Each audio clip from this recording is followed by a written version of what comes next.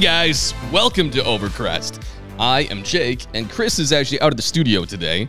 He is off doing something at Road America. I'm not sure really what he's doing or if I'm supposed to talk about it, but he's off doing a photo shoot for a publication at Road America. Come Monday, we will be going over all of our adventures that we took this last weekend, going to get my new 996 Turbo. If you followed along on Instagram, you know it was a lot of fun, a lot of adventures that we had, and taking the back road. It was awesome. So tune in Monday to check that out. This week, in lieu of a news episode then, for Friday, I wanted to share with you one of our Patreon exclusive episodes. Now, this is something I record every single month for our Patreon members. You can go to patreon.com/Overcrest. And for as little as $5 a month, you can support the show, get access to exclusive content, and there's, of course, some upper tiers that you can join as well and get t-shirts, stickers, additional swag, and also for the $25 members, Chris actually gives you some of his prints, or you can choose a print of his work that he does not sell otherwise, so that's a huge bonus. So without further ado, this is probably one of my favorite Patreon exclusive episodes. Generally, they are all akin to the history stories that you may have heard us do before.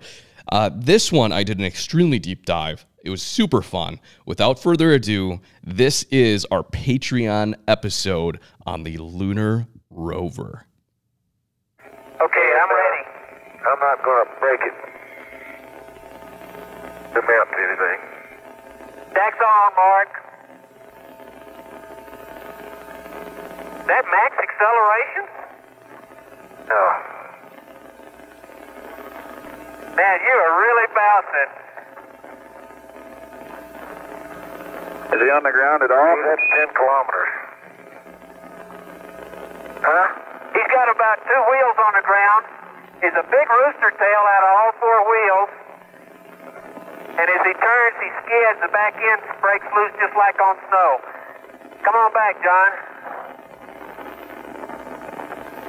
Hey, the deck is running. Man, I'll tell you, Indy's never seen a driver like this.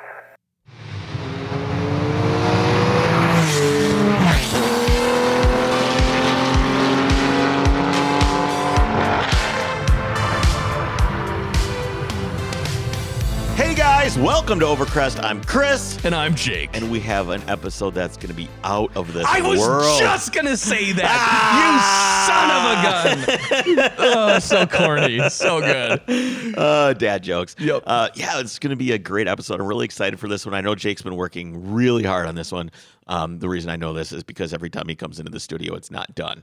So we're glad it's not too little too late. You know, We're about a week late on this, but I think it's going to be worth it. For sure. And before we get into it, we just have to say thank you to all of our Patreon subscribers. Absolutely. And we put as much time, if not more, into these exclusive episodes for you guys than we do for the thousands of the people that listen to the regular episodes. And we're really thankful that you're here. We hope you like the pins that we made for you guys. Got them out for you guys first.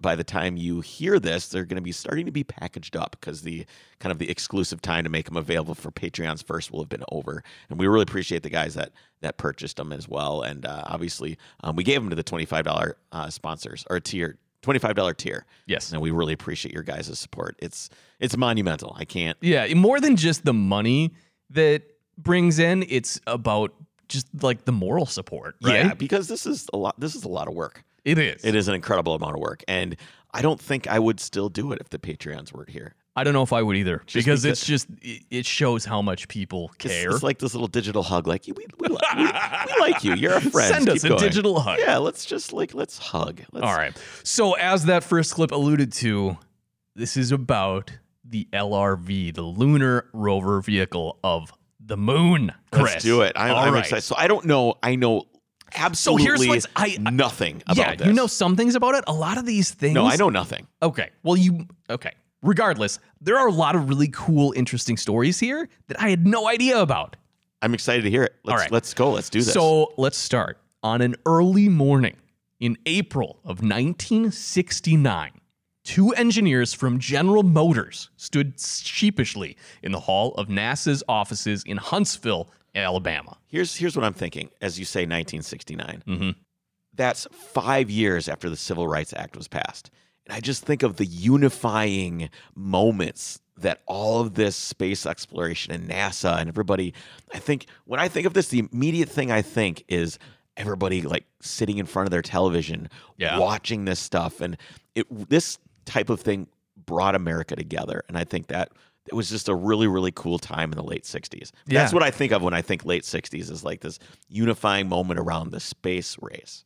Yeah, I think it really was a cool time. So right now, though, specifically, we're talking about 2 GM engineers who are standing in the halls of NASA, right? So Huntsville was the home to Marshall Space Flight Center, which was headquarters to the biggest rockets the world had ever seen, the Saturn V. Have you seen a Saturn V? I have not. I have seen a Saturn V. It is absolutely massive. Yes. It is massive. Yes. So these were the rockets destined to send men Jake, to the moon. It's big.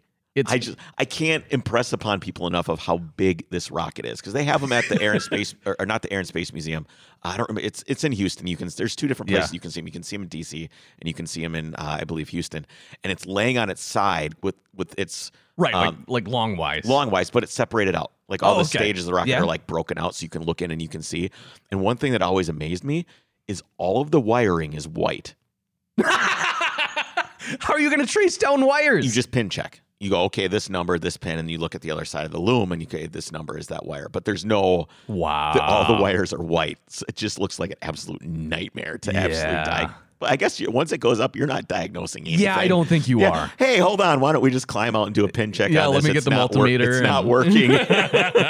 But it is like, it just puts into perspective when you think about, I'm thinking about these GM engineers in the hallway with a slide rule in their back pocket. Yeah. Okay, so you think of this monumental engineering feat done without computers. Right. And it's incredible. Yeah. It's what SpaceX has done is really, really impressive, but it is, in my mind, nowhere near as impressive as the first effort and what was space. done and what was at the done time. with nothing but pencils and paper and slide rules and calculators. Right. That's it. It was this monumental task of human ingenuity. And when you see the monolithic scope of what they did, when you see the Saturn V there, you just go, absolutely incredible. Right. Absolutely incredible. Not to take anything away from SpaceX and what they're doing now, but it just doesn't have the same contrast of, hey, we're not in space. And now we are. Now we are. And this is everything we did to get it. And this is what we did so we could drive around on the moon. Yeah. So let's hear about, sorry, I'm tangenting off on how amazing this is. It really is. So let's set the stage here. These 2 engineers were just outside of the office of the famed scientist and director of NASA, Wernher von Braun. The men were who is Wernher von Braun? Wernher von Braun is like what do they call him? The father of rocketry, basically. Yes, but who really is he? You know, he was like a total Nazi, right? Yeah. I mean, we basically stole him over from Germany. He defected, essentially. Right. I think he actually developed the V2 rocket. Yeah, he did a lot. He was a brilliant man. I mean, it was kind of weird. I mean, you do what you got to do. I mean, when you look at what was going on then, this is us versus them. Right. And if you can have this guy defect and give him citizenship so he can build our rockets instead of theirs. Yeah, no, I think it was definitely a good move. You have to do it. You don't have a choice. But let's just be honest. This guy he was a Nazi. He was a Nazi. That's why we're not going to dwell too much on von Braun. But these 2 engineers were understandably anxious. They didn't even have a meeting with the director. But that didn't matter. They were determined to convince the director that if man was going to the moon, they better damn well bring a car with them. That sounds very GM. But we're getting ahead of ourselves. Let's step back a moment here. You see, in the earlier planning stages of the Apollo program, it actually been assumed that 2 Saturn V rocket launches would be used for lunar missions, okay? So one would be used to send the crew aboard a lunar surface module to lunar orbit, landing and returning. That's what that one rocket would do. Then there'd be a totally second Saturn V rocket that would send the entire lunar surface module truck, which would include equipment, supplies, and transport vehicles for use by the crew while on the surface.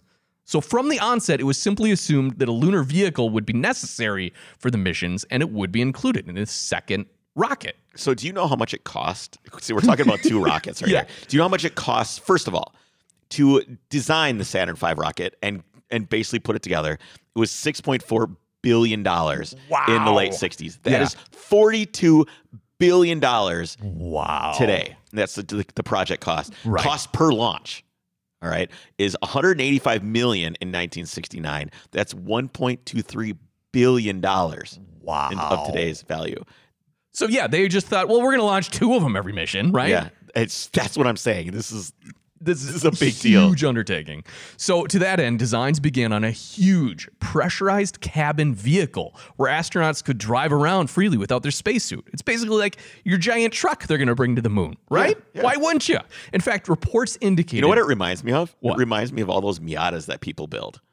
What? With just like the roll cage and that's it. And they're driving around with like no actual the car. EXO thing? Yeah, like the EXO whatever. And then it's just a roll cage and you're just driving around on the streets. That's what these rovers always remind me of. You're just driving around. You're just in the open. No, but that you have to understand that's not initially what the thought was. The thought was it was going to be a big enclosed like tank thing. Like a capsule. A big capsule. Yeah. Okay. A big van type thing. Because of course they wanted to be like, okay, we have to shield these guys. Right, exactly. But in your head you go, from what? It's a vacuum. There's nothing there.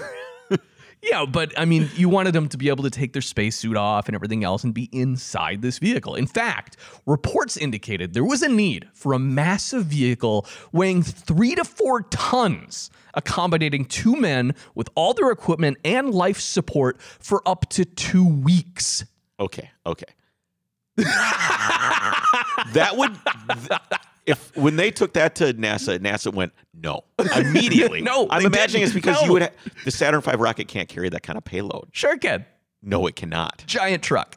You're just going to put a big old truck in this can't- thing. you cannot. You can live in You it for 2 cannot. weeks on the moon while you drive around with all your equipment. That was the initial plan, Chris. That's Okay. why you needed a second Saturn V for This sounds thing. straight out of Space Force. Oh, it does. It sounds amazing. However, as NASA continued its work, the cost of such missions became clear as spending entered the stratosphere well before any rockets did. Did you see what I did there, Chris? Yes, it rocketed away. This price rocketed away. Yeah. So NASA faced severe pressure from Congress, actually, to hold down the Apollo costs. To do so, it was decided that only a single launch could be used per mission.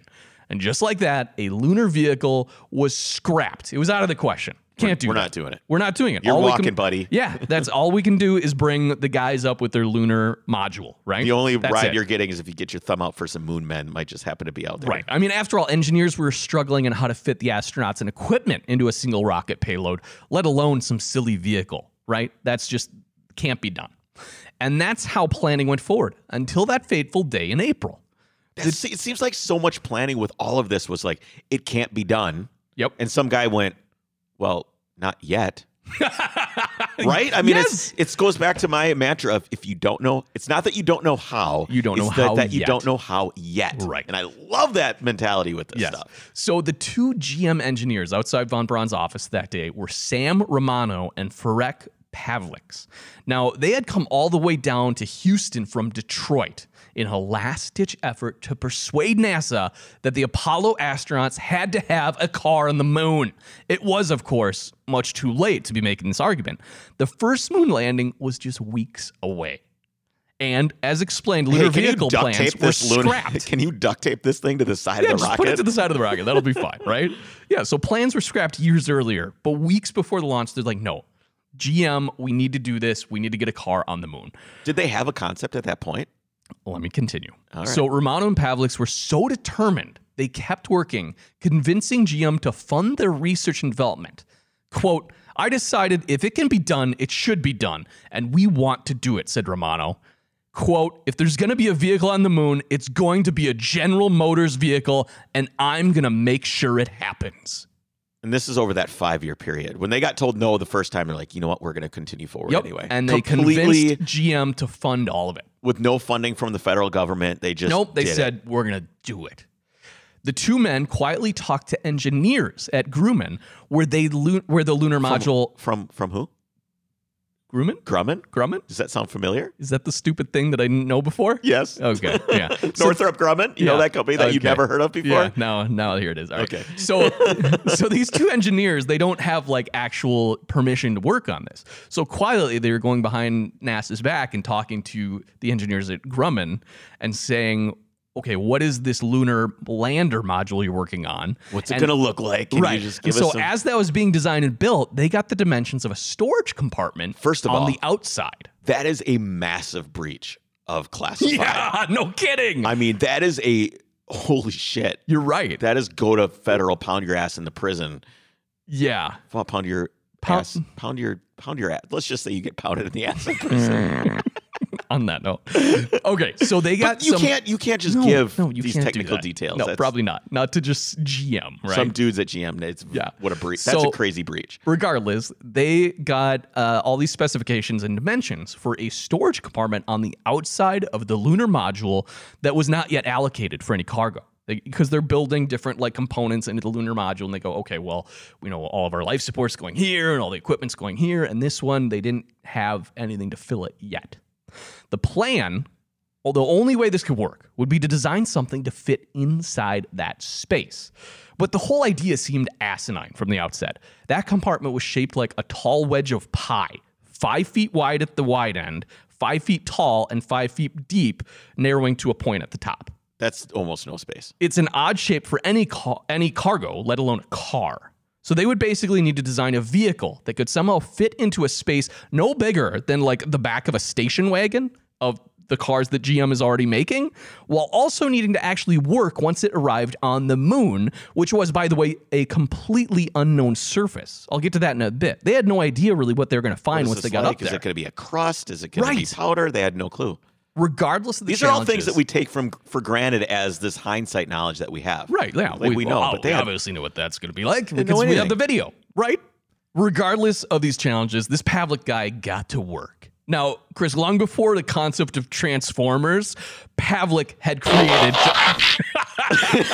Yes, Transformers. Yes. All right, so Pavlik is basically creating a Transformer. However, rather than an Autobot... I wonder what his name would be. I wonder what his Transformer name would be. Moonman. No, okay, so rather than an Autobot, yes, thank you again. This is just going to be the whole episode, isn't it now? Yes, yeah, okay. Yeah. Rather than an Autobot, his creation would fold from its stowed configuration, which was a form of elaborate metal origami, into a usable vehicle. Yes, that's the sound it made. The metal origami. Yeah, exactly. So here's how it worked. The seats folded flat down, and the front of the rover was hinged and folded flat onto the center of the vehicle, wheels, suspension, and all. The rear end did the same thing, and like a pool lounge chair, where the back folds in and the feet folds in, it could be folded flat. Do you think the guy was like at his house trying to figure out what he was doing? And he's sitting on he goes out to the pool, goes out to his shed to get his chair for the pool, and folds it and sets it on the pool deck and goes, by golly, Jimmy, I've got it. So once those are folded in, the front and rear fold to the center, the wheels actually unlock and angle in to make a package in the shape of that wedge storage compartment. However, even after completing the impossible task of engineering such a vehicle, they still needed to do something even more impossible. Actually convince NASA to use it and bring it with. Right. To do so, Pavlik got some inspiration from an unlikely source. His son's G.I. Joe. Now we know. And knowing is half the battle. G.I. Joe! Yes. G.I. Joe! So, you see, during this time, Chris, like you said, 1969, it's like the crazed space age, right? Yeah, Everything's space aged everything.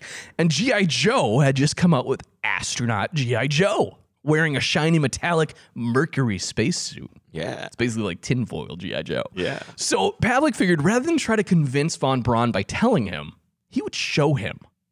And so there stood... So GM designed their own Saturn V rocket. No, but there stood Romano and Pavlik in that hall outside Wernher von Braun's office, right? With a scale model of their lunar rover. Pavlik had to build an 18-inch radio-controlled scale model. Oh my God, are you kidding me? Which motored along using batteries and was finished with meticulous detail. Everything hinged and worked exactly as it would on the real one. at 18 inches large. It was 1/6 the size. Wow. This included seats sewn by his wife. This is what Yeah. Come here, honey.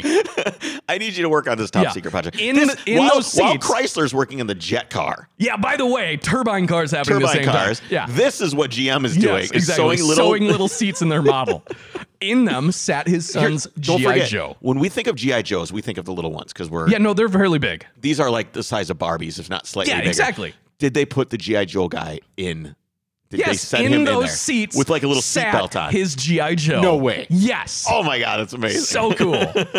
Quote, I guided the little model with radio control into his office, said Pavlik. Right to his desk. He was on the telephone at the time, looking at what was coming into his office. The NASA director immediately hung up on the middle of his call. He's like talking and he's like, he just hung gotta up. go. He just hung up. What do we have here? He asked. And then Romano said, that gave us the opportunity to tell him what we could do. That is incredible. What a leap of faith. A half hour later, Von Braun was convinced. He slapped his hand on the desk with determination and said, we must do this. No, we must do this. They must do this.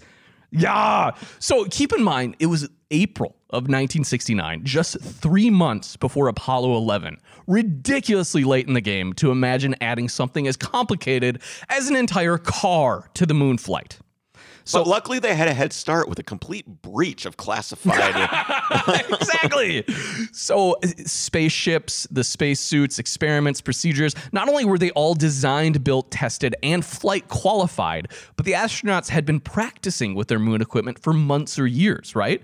But Von Braun was true to both his word and his massive influence. The ramp up to get the work done was astonishing. Romano and Pavlik's group of half a dozen from GM expanded to a team of 400 within 2 weeks. Pavlik as the chief engineer leading the entire team. So the lunar rover, which would unfold out of the side of the lunar module and plop onto the surface of the moon, ultimately weighed 460 pounds. It was 10 feet long, 6 feet wide, How much did I say that again? 460 pounds. That's nothing. No. They kept it light. Yeah, that's a lot different than the 4 or 5 ton other Yeah, thing. exactly. So it was 10 feet long, 6 feet wide, and could carry 1,050 pounds of astronaut gear and rocks across the surface of the moon at a blistering speed of 8 miles per hour. Here's the thing. This thing weighs 450 pounds and it can carry twice its weight. Yeah, That's a really impressive. more than twice this weight. Yeah, 3 times? Imagine Almost 3 times, yeah. a car. We're not talking towing capacity here. No, we're talking what it can carry. Right. That's impressive. Yes, it is. So power was provided by 2 36-volt non-rechargeable batteries. You're not going to charge it once you get to the moon, so they figured why deal with that, right? That yielded a range of 57 miles. That's phenomenal. Yes, it is. Propulsion came by way of 4 electric motors mounted at each wheel hub. The motors were made by who else? Delco, which is GM's electrical component division. AC Delco. Exactly. They were direct current or DC series wound motors capable of just a 1/4 horsepower at 10,000 RPM. So not much power there. But they were It's not attached. what they needed. They were It's- attached to the wheel via an 81 reduction gearbox. Wow. 80-1. So these things are spinning at 10,000 RPM, and then the output is just like a few thousand. Right, Yeah. right. So one of the more interesting, unique components are the wheels themselves. So the wheels were designed by Franek Pavlik himself, dubbed the Resilient Wheel. Here he is describing the challenges. One of the major challenges in design was the wheel itself. Since we could not use rubber tires or plastic materials because of the high and low temperatures, at the low temperature, the rubber would become like glass and would shatter. So we had to come up with an all-metal wheel design. So the entire wheel is metal? It is. Why didn't they just invent the tweel?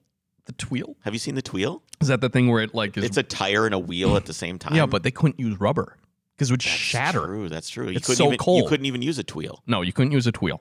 So what these wheels were, they consisted of a spun aluminum hub and a 32-inch diameter, 9-inch wide tire made from zinc-coated woven steel strands. Oh my goodness. So it's basically a wire mesh wheel. It's essentially a spring. Yes. If you think about it. So that was then covered in titanium chevrons that are basically the tread pattern to create traction. This thing sounds incredibly overbuilt, this wheel. It is. They even had inside it, because like you say, it's basically the tire itself is the whole sprung component, and the suspension itself. It's basically the steel belt of any tire, but yes, but it's all one that's big all it is. woven mesh. Right. It also had what they called a bump stop inside the wheel. So as that wire mesh tire deformed, rather than just like hitting that steel the rim. the rim, it's not even a rim really, it's basically a circular plate that this is riveted to. Rather than just hitting that abruptly, they also had another metal ring inside the tire that would also deform and act as a bump stop. Because they had no idea how rough the surface would really be. They didn't. They did say, I think they sent up some sort of probe ahead of time, but they said, okay, well, this part's seemingly sandy, and over here we have rock. So how are we going to... And there's all these cool test videos of them trying out these different wheels out in like Arizona or someplace. So the rover project, completed in a hectic 17 months, wasn't cheap. Final cost for the project was $38 million in 1969. What is that in today's dollars? $240 million. Wow. 4 lunar rovers in all were produced, one for each of the Apollo missions 15, 16, and 17, and one used for spare parts after the cancellation of further Apollo missions. So each of the 4 flight rovers individually cost $1.5 million to produce in 1969, or nearly $10 million today. So 3 of these rovers went to the moon, Chris. The 4th was reserved for spare parts, as I mentioned. The first moon road trip had Apollo 15 lunar module pilot Jim Irwin in the observer seat and Commander Dave Scott at the wheel. Now, let's be clear. They didn't, obviously, now I'm realizing they didn't take one of these on the first mission. So that was Apollo 11. Yes, so they basically came up with the idea right before Apollo 11, right? But rather than saying, no, we already got everything planned, we can't do this, they said, okay, let's do it. Let's develop it. And on Apollo 15, they finally got one up on the moon. Okay. So the rover was operated by a joystick in the middle of the rover. There's no steering wheel. And what's interesting is this joystick, it operated 2 motors on each of the front and rear axle. So it's basically electric steering via motors that turned the wheels. Right. Which I don't... Is it 4-wheel steering? It is 4-wheel steering, yeah. I don't understand why they added that complexity rather than just having like some sort of linkage. Right. Weight? You think electronics are lighter than linkage? I don't know. I guess it depends. I mean, they're ounce counting, right? I mean, this is like, so if you're having a steering column, a steering wheel, a knuckle, all that stuff that you're getting rid of in lieu of just having some electrical components. I mean, it's going to be those white wires you mentioned. The white wires. Just 2 white wires. It's going to be a lot. It's going to be a lot lighter. I mean, you still have to have some sort of steering box, I imagine, that's going to articulate the wheels. Yeah, I'm not sure, but regardless, that's how they did it. Within minutes of heading off on their first expedition, Irwin or Scott were laughing with sheer fun of driving on the moon. In 15 minutes of driving on that first trip, Scott and Irwin went farther than any of the previous 3 Apollo landing crews had been able to or allowed to walk in hours on the surface, right? It helps when you actually have a vehicle. So on that first jaunt alone, one of 3 using the rover, Scott and Irwin stayed out for 2 hours, driving around, getting out, gathering specimens, filming geological features, and then hopping back in the buggy and racing off to the next place. Apollo 15, 16, and 17 each carried a rover, and the 2-man crews ended up being able to explore wide swaths of the terrain that they never would have been able to otherwise. Apollo 16 astronaut John Young took a few minutes to pull the rover through its full paces.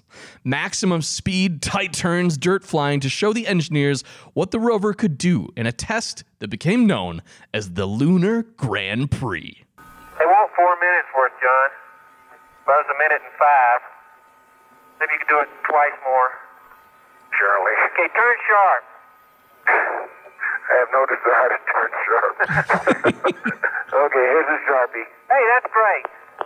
Man, those things, when those wheels really dig in, John, when you turn, it's when you get the rooster tail. The suspension Charlie? system on that thing is fantastic. That sounds good. We sound like we've probably got enough of the Grand Prix. We're willing to let you go on from here. So that was basically the engineers from GM, is my understanding, requested that, okay, you could put it up there, and I know you have missions to go scout out different places, but can you Abuse this thing a little abuse bit? it and show us how it really works up there? And so they had 4 minutes of what they called the Lunar Grand Prix, And where the one guy got out and filmed the other guy driving. And there's video of this. There's video. And the one guy's like, yeah, man, really, really get on it. Turn tight. And he's like, I have no desire to do that. That sounds sketchy to me. Yes, because think of it. You're in 1/6 gravity going over rough terrain. So, like, it's bouncing all over the place. Oh, I'm sure. Yeah. So, here's one of the funnier stories from the rover's time on the moon, Chris. I know you don't golf, but have you ever driven a golf cart? Yeah, of course. Yes. Okay. So, I they're have usually tipped over a golf cart. Okay, so you know where this is going. They're usually governed to a maximum speed, Right. which of course limits your fun. However, if you lift off the throttle while going down a hill, the cart will get rolling as fast as gravity and the hill allows. Right. Well, apparently the rover seemed to be no different than that. Remember, it had a max speed of 8 miles an hour, propulsion. However,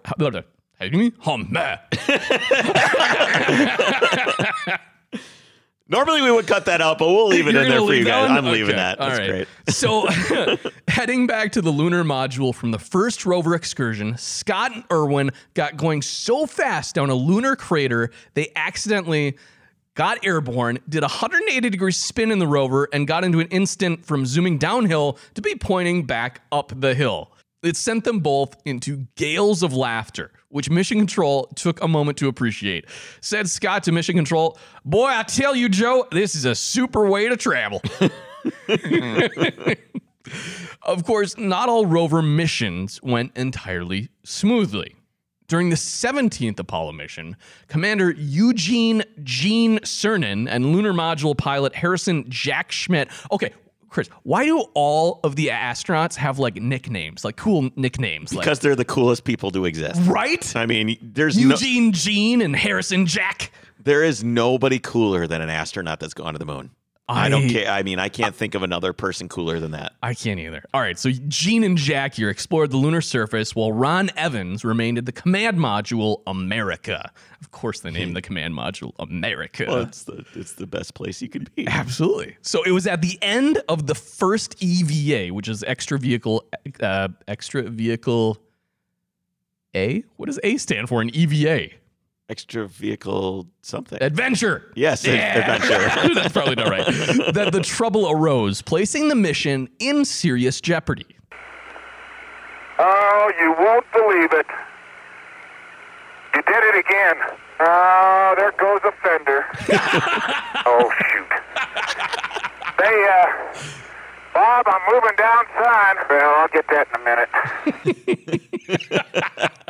Oh, shoot. Shoot. I love it. So Cernan's hammer in one of his suit pockets had caught the edge of the back right tire's fender extension, and it cracked clean off.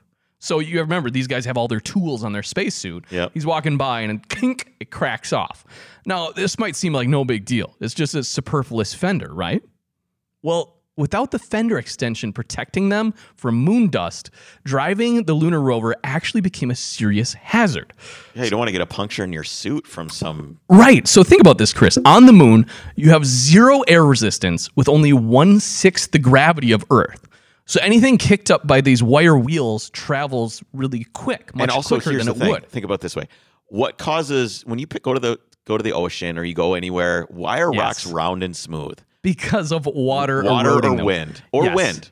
Exactly. So these are all sharp. Everything there's got to be sharp. Yes, it's like shattered glass. The sand found on the moon is like nothing else found on Earth. As you mentioned, without wind or water to wear down the soil, the particles are extremely abrasive. So here's my analogy, Chris. It's basically like you're riding in a convertible and there's a guy outside on the running board just standing with a sandblaster shooting the harshest, most abrasive sand you can imagine right at you. Not good. No. So without the fender extension, the rover caused massive rooster tails, spreading lunar dust all over the instruments and suits into every nook and cranny, as well as abrasion the actual suits and materials. And this caused a whole separate problem. The dark colored dust was allowed to stay on instruments for too long. The dust would absorb the heat and radiation from the sun. It would actually bake the instruments to very high temperatures, which would cause them to fail. So not only do you have the dust causing the first issue of... But it's thermally impacting. Exactly. So aware of these concerns, Cernan had first attempted to reattach the fender with good old-fashioned duct tape. However, due to the dust, the tape simply didn't stick. There's no way, right? So its adhesiveness of the fender fell off between the experiment sites. So it didn't work at all. A better fix to this very dirty problem was required. So just in the case of the famous Apollo 13 issue, the astronauts radioed back to Houston for a solution. So while the astronauts slept, NASA's nerdiest were on the case. John Young, Charlie Duke, Deke Slayton, Rocco Petrone. Rocco Petrone? These guys are all... What? The guys all sound like dudes you want to have a beer with. Oh, yeah. So Rocco Petrone and Ronald Belvins were challenged with creating a replacement fender with only the materials that the astronauts had on the moon. Without the fender, as we mentioned, the LRV would be completely useless for the rest of the mission. So when the astronauts awoke, the brainiacs back at Houston had come up with what I will presume is the most MacGyver-seeming fix that NASA has ever produced. So their solution was to attach 4 of 28 lunar maps they had, which are basically just laminated paper, with what Cernan would later call, quote, good old-fashioned American duct tape, which was, of course, standard, Chris. Do you think they sell duct tape in Russia? I bet they don't even have it. Duct tape, though, was standard equipment on every single Apollo mission, which I think is awesome. Of course it should be. Well, that explains why the Russians never made it to the moon. They didn't have any duct tape. They didn't have duct tape. It was the only thing. So these maps were instructed to be configured in a way that would contour the surface to add the necessary structural strength and resemble the actual fender extension itself. Can you imagine these 5 nerdy engineers back in NASA? Like, I imagine it went a little bit like probably 4 hours of what are we going to do? And then the last hour is like, fuck it, let's just use this duct tape. Maybe? Yeah, okay. So the makeshift fender was then affixed to the remaining portion with 2 clamps from the optical alignment telescope on the lunar lander. So they knew duct tape wouldn't stick to the existing fender. So they had some C-clamps or something Basically like that. C-clamps is what I'm picturing. So interestingly enough, the repair was thought to be of such significance because it did work and they were able to continue the mission. Before the astronauts disembarked from the moon, they decided to take the contraption back with them. They brought the fender home. They brought the homemade fender with them. That fender is now located in the Air and Space Museum in Washington, D.C. Which, by the way, is one of my favorite museums. I have never been. Absolutely incredible. Yeah. So, Chris, Apollo 17 marks the last time men have walked and driven on the moon. I just hope the next time we go back, we will take the car. Well, I would think that we're gonna. I would think that there's going to be... I imagine this future where you don't bring the car, but when you get there, you just 3D print the car. Ooh. I think that's got to be the way things go, right? You got to be able to just... Because you can maybe bring the filament to 3D print things. Okay. And then just make them when you're there. Sure. I think that's going to be the way to go. Hopefully we can see like a real Lunar Grand Prix, like an actual competition. That's probably not going to happen in our come lifetime. on. That'd be sweet. No, well, there's really no competition because normally you'd have like an Olympic competition where you have a bunch of countries competing against each other. When you go to the moon, everybody's just a human. Yeah, you're right. You know, you don't have you're from Earth. Right. You're not from China. You're an not Earthling. from the United States. You're an Earthling. That's right. Jake, I love this episode. That was a lot of fun. Again, thanks everybody for being a Patreon. We hope you enjoyed this.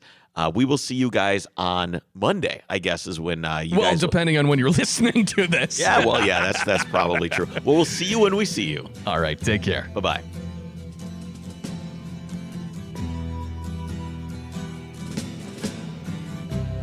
Ground control to Major Tom. Ground control to Major Tom. Take your protein pills and put your helmet on. 10.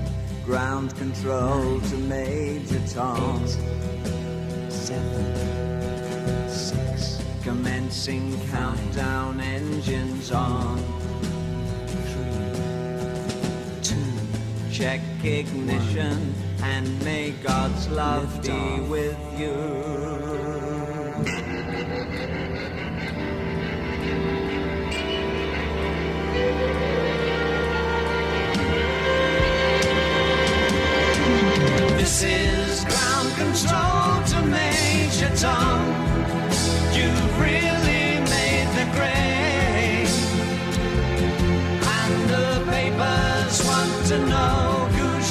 you wear. Now it's time to leave the capsule if you dare. This is Major Tom to ground control. I'm stepping through the door, and I'm floating in the most peculiar way. And the stars look very different today. For here am I sitting in a tin can, far above the world. Planet Earth is blue, and there's nothing I can do.